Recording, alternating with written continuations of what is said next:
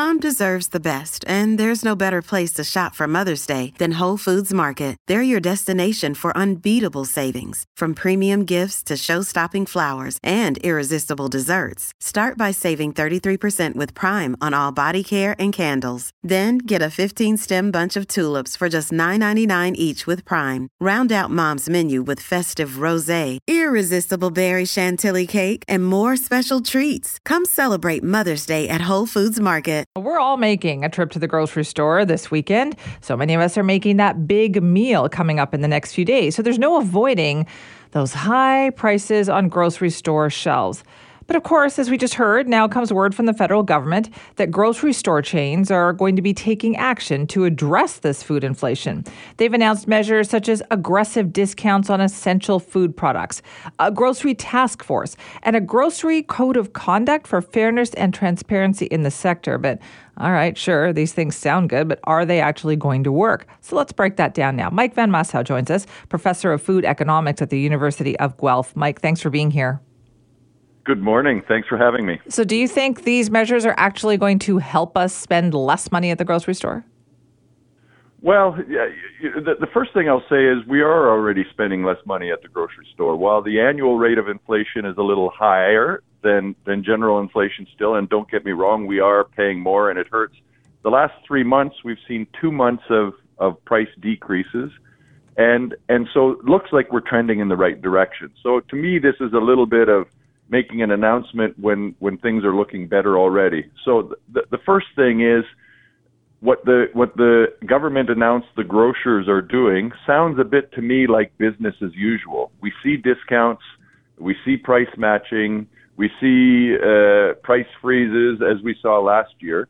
So unless we have something to compare it to and we can actually benchmark that this is happening, I'm not convinced that A, the grocers have contributed a whole bunch to inflation, but B, that this is actually different from what they would have been doing this fall anyway. Is this, they're just kind of pointing out to the federal government, yeah, we'll just document for you the things that we do? Yeah, that's my impression. I mean, when the government announced that they were bringing the grocers in, they used the word stabilized prices, and they didn't say which prices. And again, we're not hearing in the announcement yesterday which prices they'll offer discounts on or which products or how big. So really, it's going to be very difficult for anyone to tell whether anything has changed or not. So I hate to be a cynic, but I'm not optimistic that this is going to make a lot of difference relative to prices that look like they're coming down anyway. Okay, so what was the purpose of this exercise?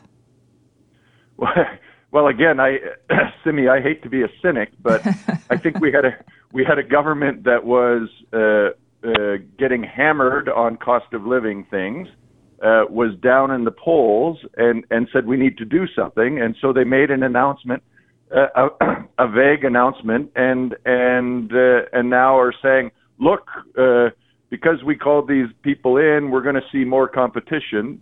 Really, to me, doesn't pass the smell test. Now, I think, so to me, it's a bit of political theater.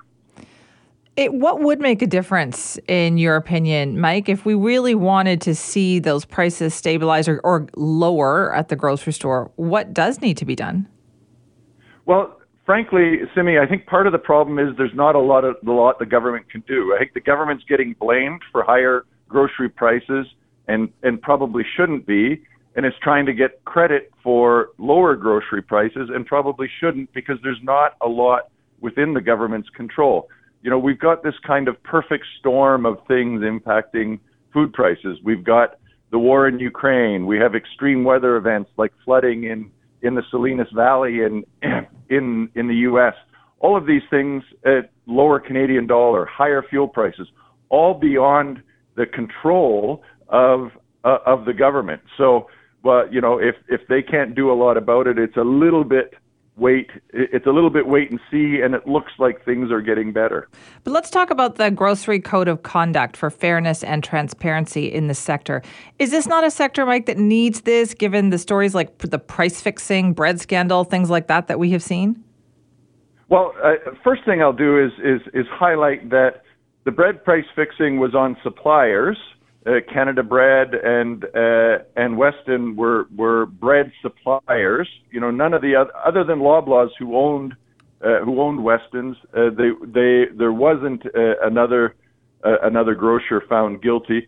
But the Grocery Code of Conduct, to me, is a good thing to do. We do see the grocers wield market power on their suppliers and say, if you want access to this large chunk of the Canadian market, you need to pay us listing fees, you need to give us good payment terms, you need to give us better prices, all of those things.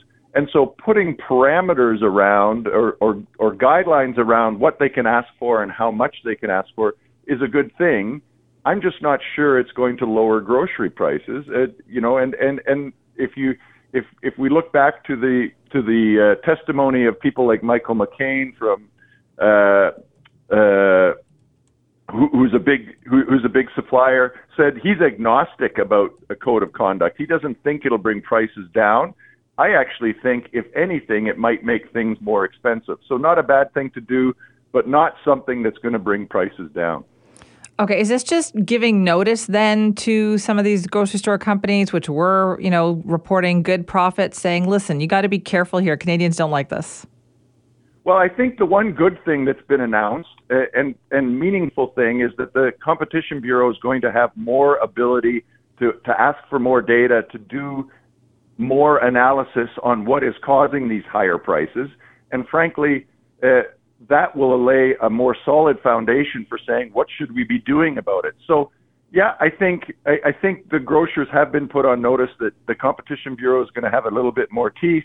People are paying more attention, and hopefully we'll make better policy going forward. All right, Mike, thanks so much for breaking it down for us. Thanks, Simi. Have a great day. That's Mike Van Massow, who's a professor of food economics at the University of Guelph, breaking down this big announcement by the federal government yesterday on their taking action on grocery store prices. But do you actually think this is going to make a difference? You can email me, simi@cknw.com.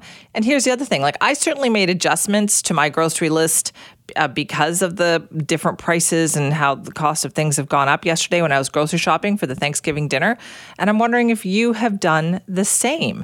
What have you changed about your grocery buying habits because of the prices?